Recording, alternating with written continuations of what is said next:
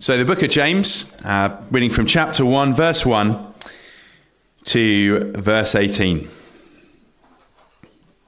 James, a servant of God and of the Lord Jesus Christ, to the 12 tribes in the dispersion, greetings. Count it all joy, my brothers, when you meet trials of various kinds, for you know that the testing of your faith produces steadfastness. And let steadfastness have its full effect, that you may be complete, that you may be perfect and complete, lacking in nothing. If any of you lacks wisdom, let him ask God, who gives generously to all without reproach, and it will be given him. But let him ask in faith, with no doubting, for the one who doubts is like a wave of the sea that is driven and tossed by the wind. For that person must not suppose that he will receive anything from the Lord. He is a double-minded man, unstable in all his ways. Let the lowly brother boast in his exaltation, and the rich in his humiliation, because like a flower of the grass he will pass away. For the sun rises with its scorching heat and withers the grass. Its flower falls, and its beauty perishes. So also will the rich man fade away in the midst of his pursuits. Blessed is the man who remains steadfast under trial, for when he has stood the test, he will receive the crown of life, which God has promised to those who love him. Let no one say when he is tempted, I am being tempted by God. For God cannot be tempted with evil, and he himself tempts no one. But each person is tempted when he is lured and enticed by his own desire. Then desire, when it has conceived, gives birth to sin, and sin, when it is fully grown, brings forth death. Do not be deceived, my beloved brothers. Every good gift and every perfect gift is from above, coming down from the Father of lights, with whom there is no variation or shadow due to change.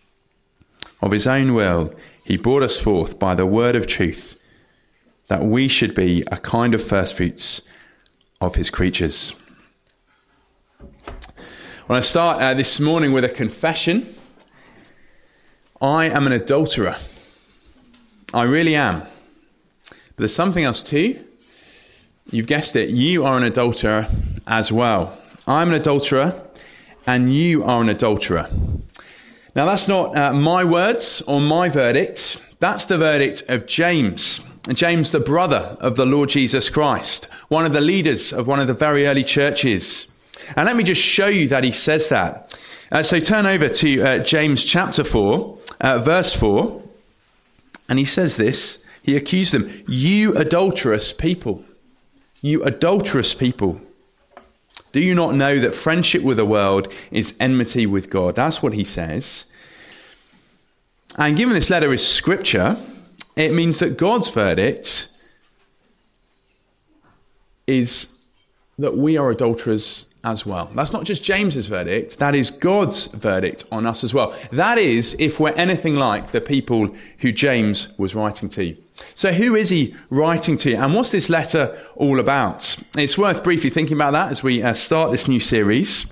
We'll see in chapter 1, verse 1, that is a letter from James to the 12 tribes in the dispersion. So he's probably writing to Christians who were in Jerusalem, but as a result of persecution, they've had to leave their homes, up sticks, and live elsewhere, be scattered all over Israel. And although these Christians have probably moved to different places and are now in different churches, there seems to be some general trends in the way they're treating other Christians. So in chapter 2, verse 6, you might see, he says, you have dishonored the poor. He knew about their situation.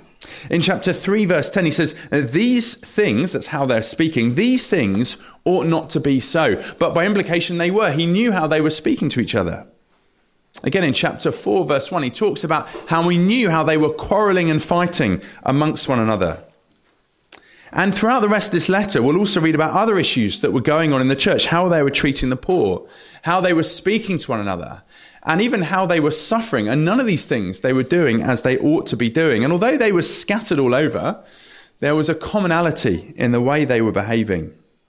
And something that's slightly rare about this letter, compared with some of the other New Testament letters, is the people who James is writing to basically believe the right thing.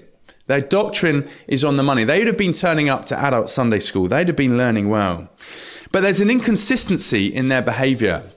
Some people have called this a gospel gap. There was a distinction between what they knew about the Lord Jesus Christ and what he'd done for them with how they lived their lives. In fact, James has got his own word for it.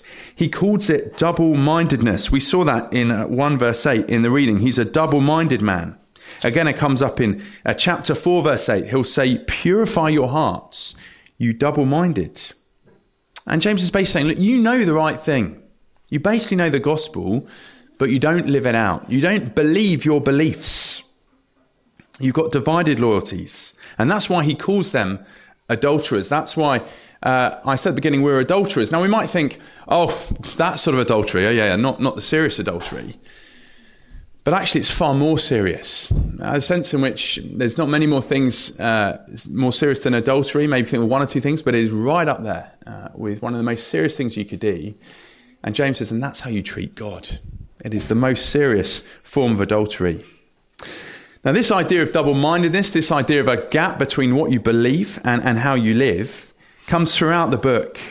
And we see that they've sort of got two minds on different issues. They've got two minds on what they hear and believe on the one hand, with how they live on the other. They've got two minds about how they speak to God and how they speak about God, with how they speak to each other and how they speak about each other. Double-mindedness or split loyalties, it comes throughout, as we'll see in the series.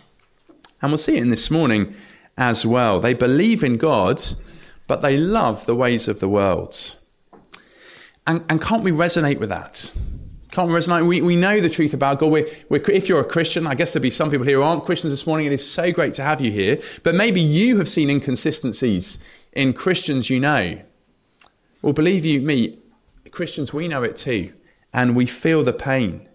Have you ever had that frustration as a Christian? You just think, why do I keep doing this? I know it ought not to be. Well, James's answer is you're double-minded. And as James speaks to us, in a sense in which he'll turn the screw, he'll show us that we're actually more double-minded than we realise. But the book of James is also a book of grace.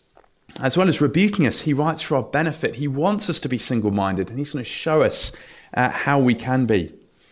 It's a book of grace that points us back to the Word of God that can save us. That's what it says in 1 verse 22. It's a book that's about, 1 verse 21. It's a book of grace that points us back to the Lord, who is gracious to the humble. He's gracious to those who know they don't live up to what they believe. And so it's a book that points us back to the Lord. And the very last verse of the book, we see this. He says, I'll read the last couple of verses. My brothers, if anyone among you wanders from the truth and someone brings him back, let him know that whoever brings back a sinner from his wandering will save his soul from death and will cover a multitude of sins. James's longing is not just to give us a kicking, but it's to save us and bring us back to the Lord.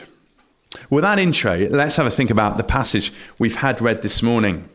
Lots of different issues were brought up. So verses 2 to 4, it's about suffering. Verses 5 to 8, it's about praying and about faith. Verses 9 to 11, it's a word to how to be faithful if you're poor and how to be faithful if you're rich. And verse 12, it's back to being faithful in trials again. Verse 13 to 15, temptations. And verse 16 to 18, it's about the character of God. And it can feel a bit sort of scattergunned. What are we meant to make of all this? So lots of good general advice in here, but there is is there a theme going on here? And I think there is. But James often said to be a little bit like the New Testament version of the book of Proverbs. It's a book of wisdom, how to live wisely.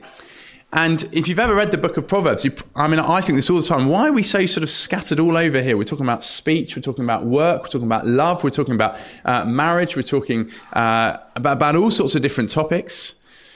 And there's a sense in which that's true for James. But I think what Proverbs is doing and what James is doing is they're painting a picture of the wise life in the language of the Old Testament, what the life looks like when you fear the Lord. And the language of James, what life looks like when you're single-minded and not double-minded. But I think the underlying theme here is this, in the first 18 verses, is that James wants us to get God's goodness to be a complete Christian. He wants us to get God right, have the right view of God. And once we have the right view of God and we really believe our beliefs, then we will live as complete Christians. And we'll look at the passage this morning in two halves, so 1 to 12 and then 13 to 18. So start then with, go really from verse 2 to 12. I think really what James is saying here is this: trust God's goodness in trials.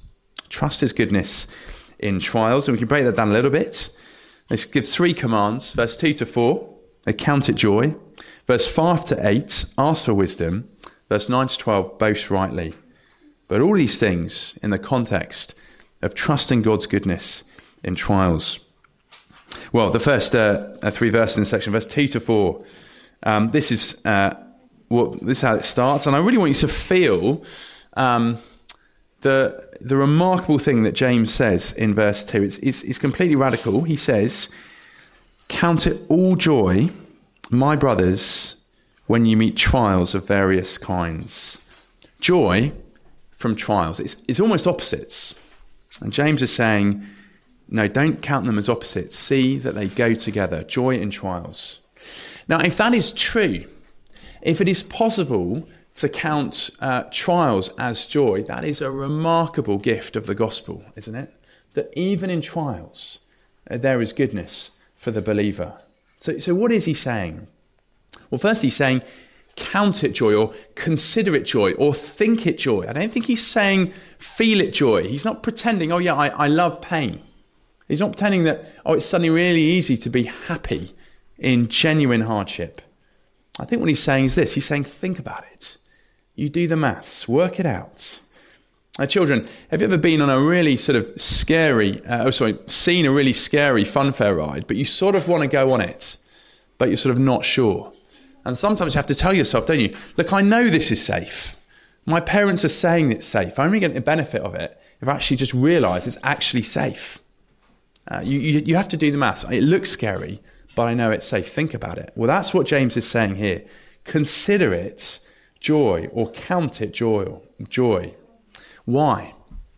The reason is this: because trials test our faith. It's like they take our trust in God down to the gym. They give it a workout to strengthen it. And the testing of our faith produces perseverance. The strengthening of our faith turns us into complete Christians, whole Christians, rather than double-minded Christians, inconsistent Christians. Now, completeness and wholeness in lots of areas of life is really important, isn't it? Some bits of life say, 90% that'll do, 95% that'll do. That's not really true for the Christian life. A bit like this: imagine opening up a board game, and not all the pieces are there. Most of them are there, but you don't have the dice. Is it so frustrating? You've got it all out, but it won't work, will it? Because it's not complete. Or perhaps even more frustrating when you spend about 5 or 6 hours over Christmas doing a puzzle, and as you're down to the last 10 pieces, you see about 12 or 13 pieces worth of puzzle left, and you finish it, but it's got gaps in. So frustrating. It's incomplete. Completeness often matters, and it matters in the Christian life, not to have missing bits. And James is saying sometimes this is what trials can do. They can strengthen our faith, so we trust Christ wholly, so that we're not incomplete, being tossed about by the waves in life. So there's no gap between what we believe and how we live. Now, brothers and sisters, many of us this week, maybe the whole of 2023, was a year of great suffering, great pain. And maybe it wasn't just a year, maybe actually your experience of life is one of hardship. And you say that not just because it's general hardship, but you've just seen other people's lives, and you really do feel that your life has been substantially harder than the average. Well, know this. James is saying, God is speaking through this book. God is saying that if you look to him in your trials, they are never wasted. They are never wasted. If you look to him, doesn't mean they're easy, but they're never wasted. Now, there's not all the Bible has to say about suffering. Many of the Psalms, 150 Psalms, and so many of them, most of them you would actually say, are sung in the context of difficulty and challenges. You've got the book of Job, don't you? That has 42 chapters wrestling with suffering. You've got the life and testimony of the Lord Jesus Christ. He had a hard life. You've got the testimony of the Apostle Paul, the early church in Acts. The Bible says so much about suffering. And we don't have time to say it here.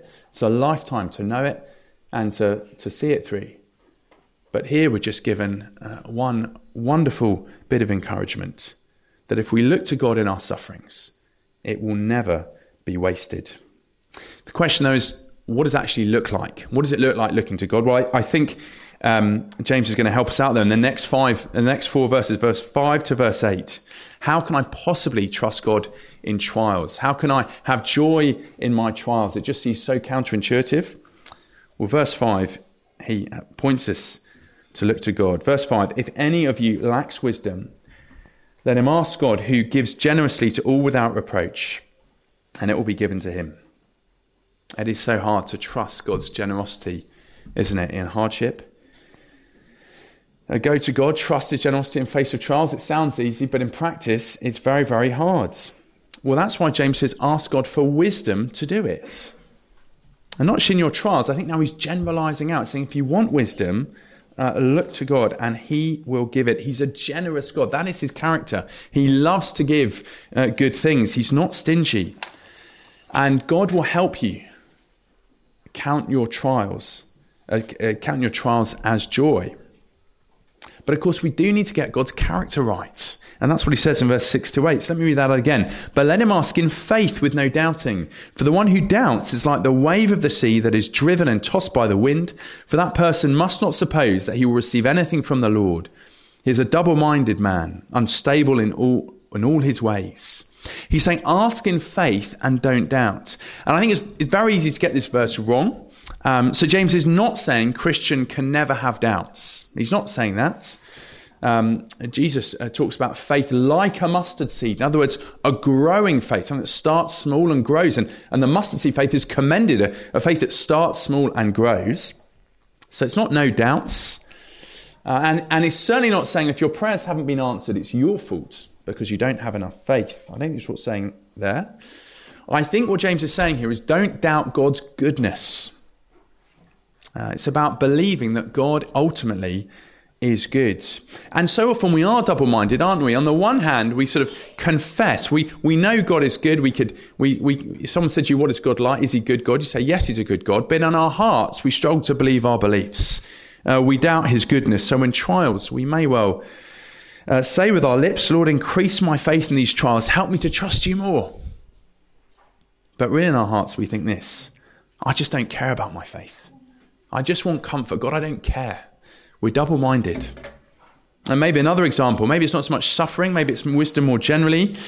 Maybe you're mindful that actually you're not being wise about how you spend your free time. You're mindful that you watch screens so much. Maybe on your phone, way more than you feel you should be. So you pray, Lord, help me to make better use of the time. But at the same time, you're thinking, but I can't be bothered to do anything else. I love watching a screen. I don't really care how I live my life. I just want to scroll because that is easy. And what we're doing is we're doubting God's goodness. We're doubting God's ways are the best ways. And that's the sort of double-mindedness that James has in mind. Not that God is true, that God exists, but his ways are good. It's believing the right things about God, but investing all our hopes and our comforts in the here and now. And what James is saying is don't be double-minded. Don't have a foot in two camps. Be a consistent Christian. Be a bit like a stick of rock, that has the same message through and through and through. Christian, written through every part of you. And the way to do this is to have a right view of God's goodness. As James says in verse 5, God is a generous God. He's a giving God who doesn't hold back. So get God right, James is saying. Trust in his goodness. Count trials joy and ask for wisdom. He's a generous God. And he continues on the similar theme in verses 9 to 11. Again, it's getting God right in different circumstances now, whether we've been dealt an easy hand or a hard hand. You see, both the rich and the poor can be double-minded about God. We can both be invested too much in this life. For the poor, the potential error is actually not boasting at all. But verse 9, in the gospel, the poor are exalted by God. And again, is that not a remarkable verse? For those of us whose lives are incredibly hard because we actually really feel we have nothing in this world. We don't even have respect. God exalts in Christ. He exalts the poor. And James is saying, boast in that. You're poor. Boast in your exaltation. Boast that the creator of the universe thinks you're precious.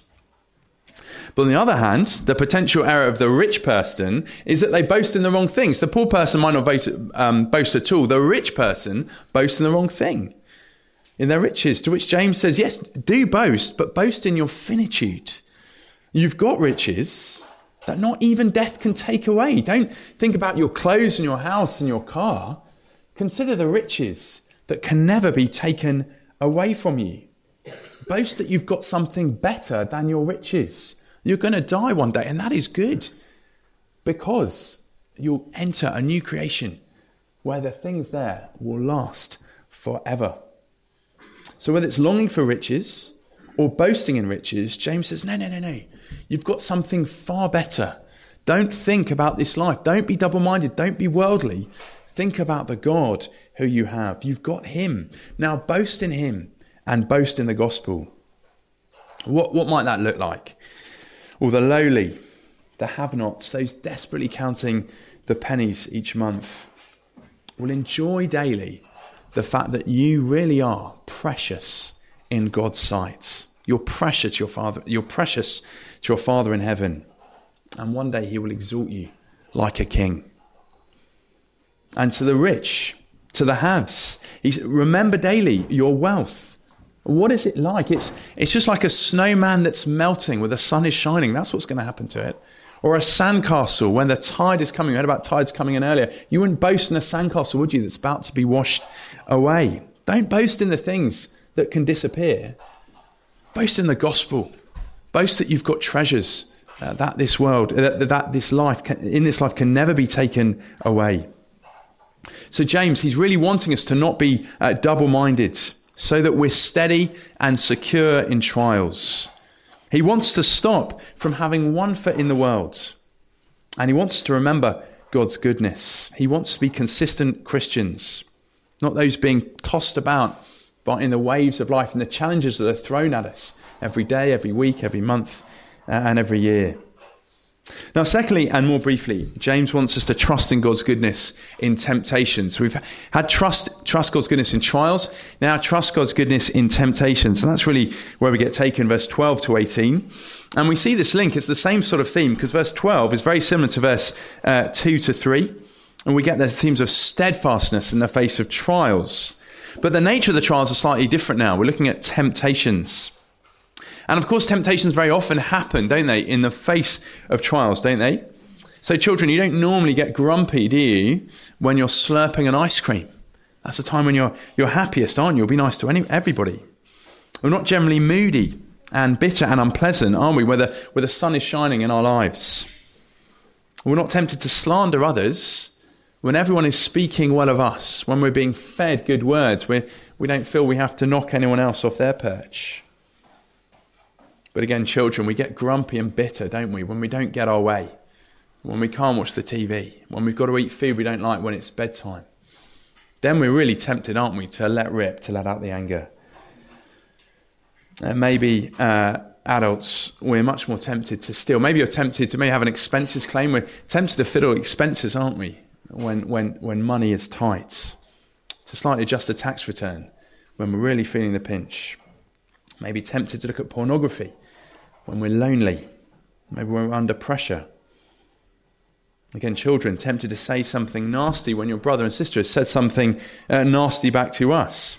So what do we do in the face of these temptations? Well, James, again, he gets us to look upwards. He gets to look at the character of God. Starts off verse 12. He gets to look at the crown of life. A crown is it's a picture of the greatest treasure you could possibly have isn't it? Fit for kings and queens, yet ours in Christ. If we stand the test, if we keep trusting the Lord. Eternal glory with him, never to perish, spoil, or fade. Of course, we don't have to be steadfast under trial, do we? We've got other options. Facing a trial, or what can you do? Facing temptations. Well, there's one option given to us, verse 13 and 14. Just blame God.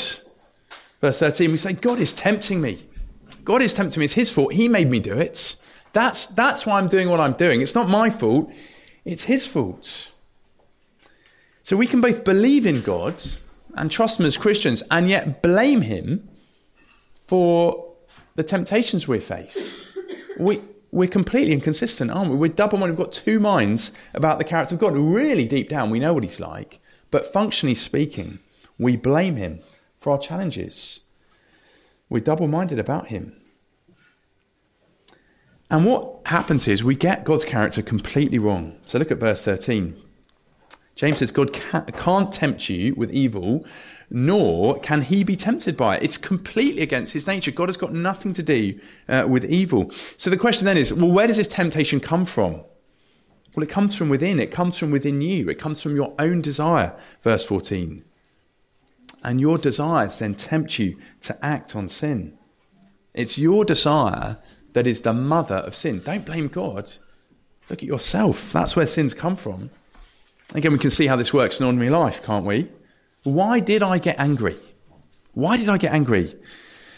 Well, it's God's fault. He's put me under too much pressure. I've been blamed for things that aren't my fault. He's tempting me.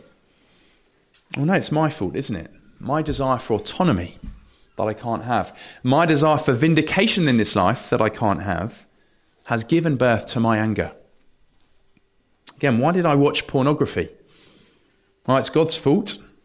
He's made me lonely. My circumstances are really hard. He's made me stressed.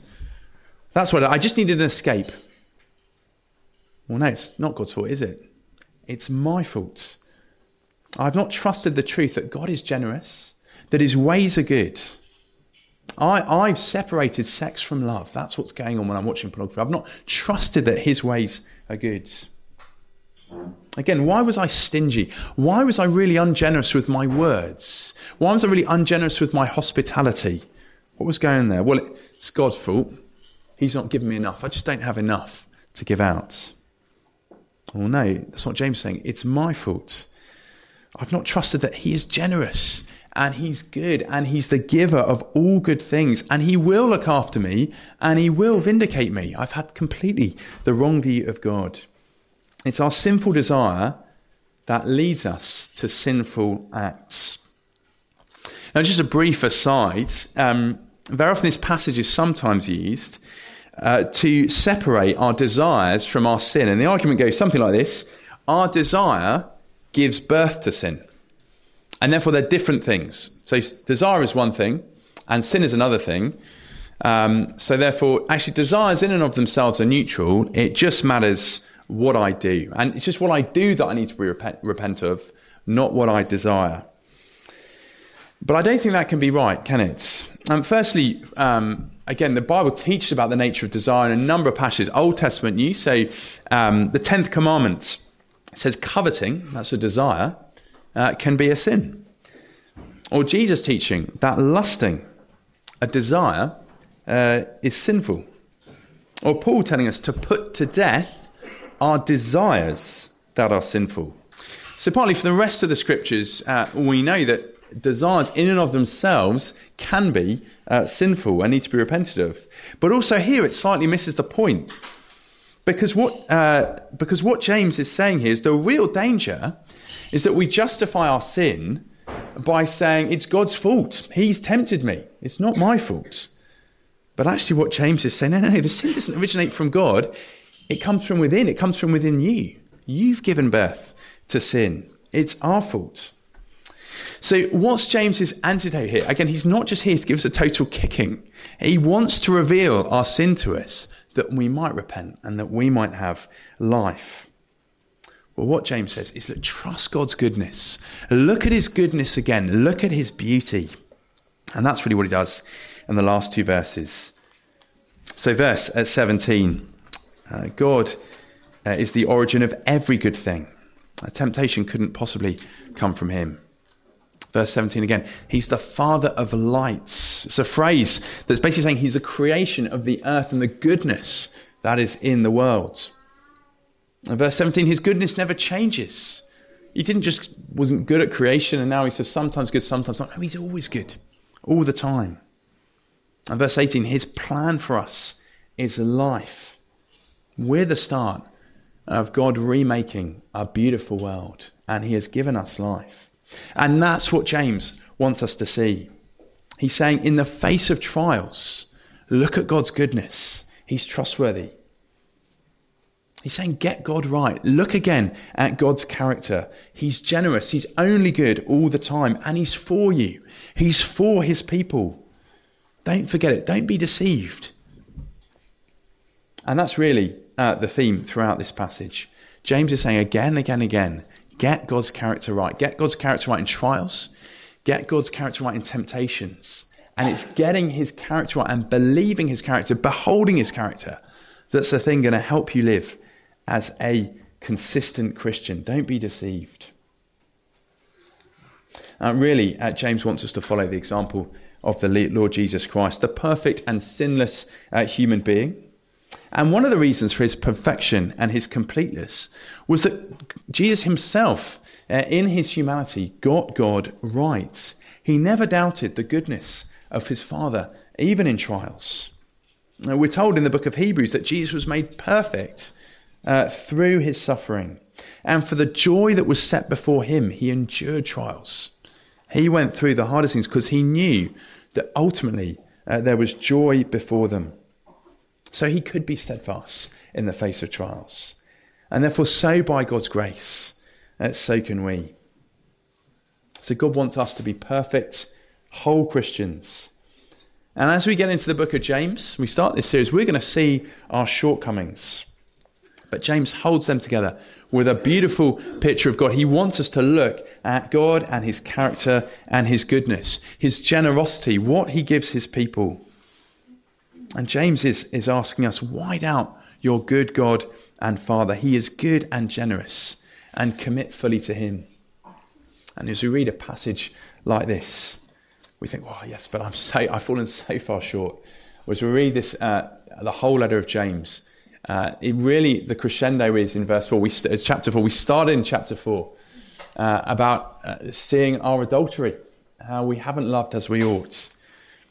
And as James continues in chapter 4, he goes on. Look at chapter 4, verse 8, which we sort of need to return here occasionally to in James. He says, draw near to God, and he will draw near to you. Draw near to God, and he will draw near to you. He is gracious to the humble. So let's confess our sin to God now. Let us be honest to him that we have not been whole Christians, and let us ask him to give us a fresh view of who he is, and ask that we might be consistent Christians. Let me pray.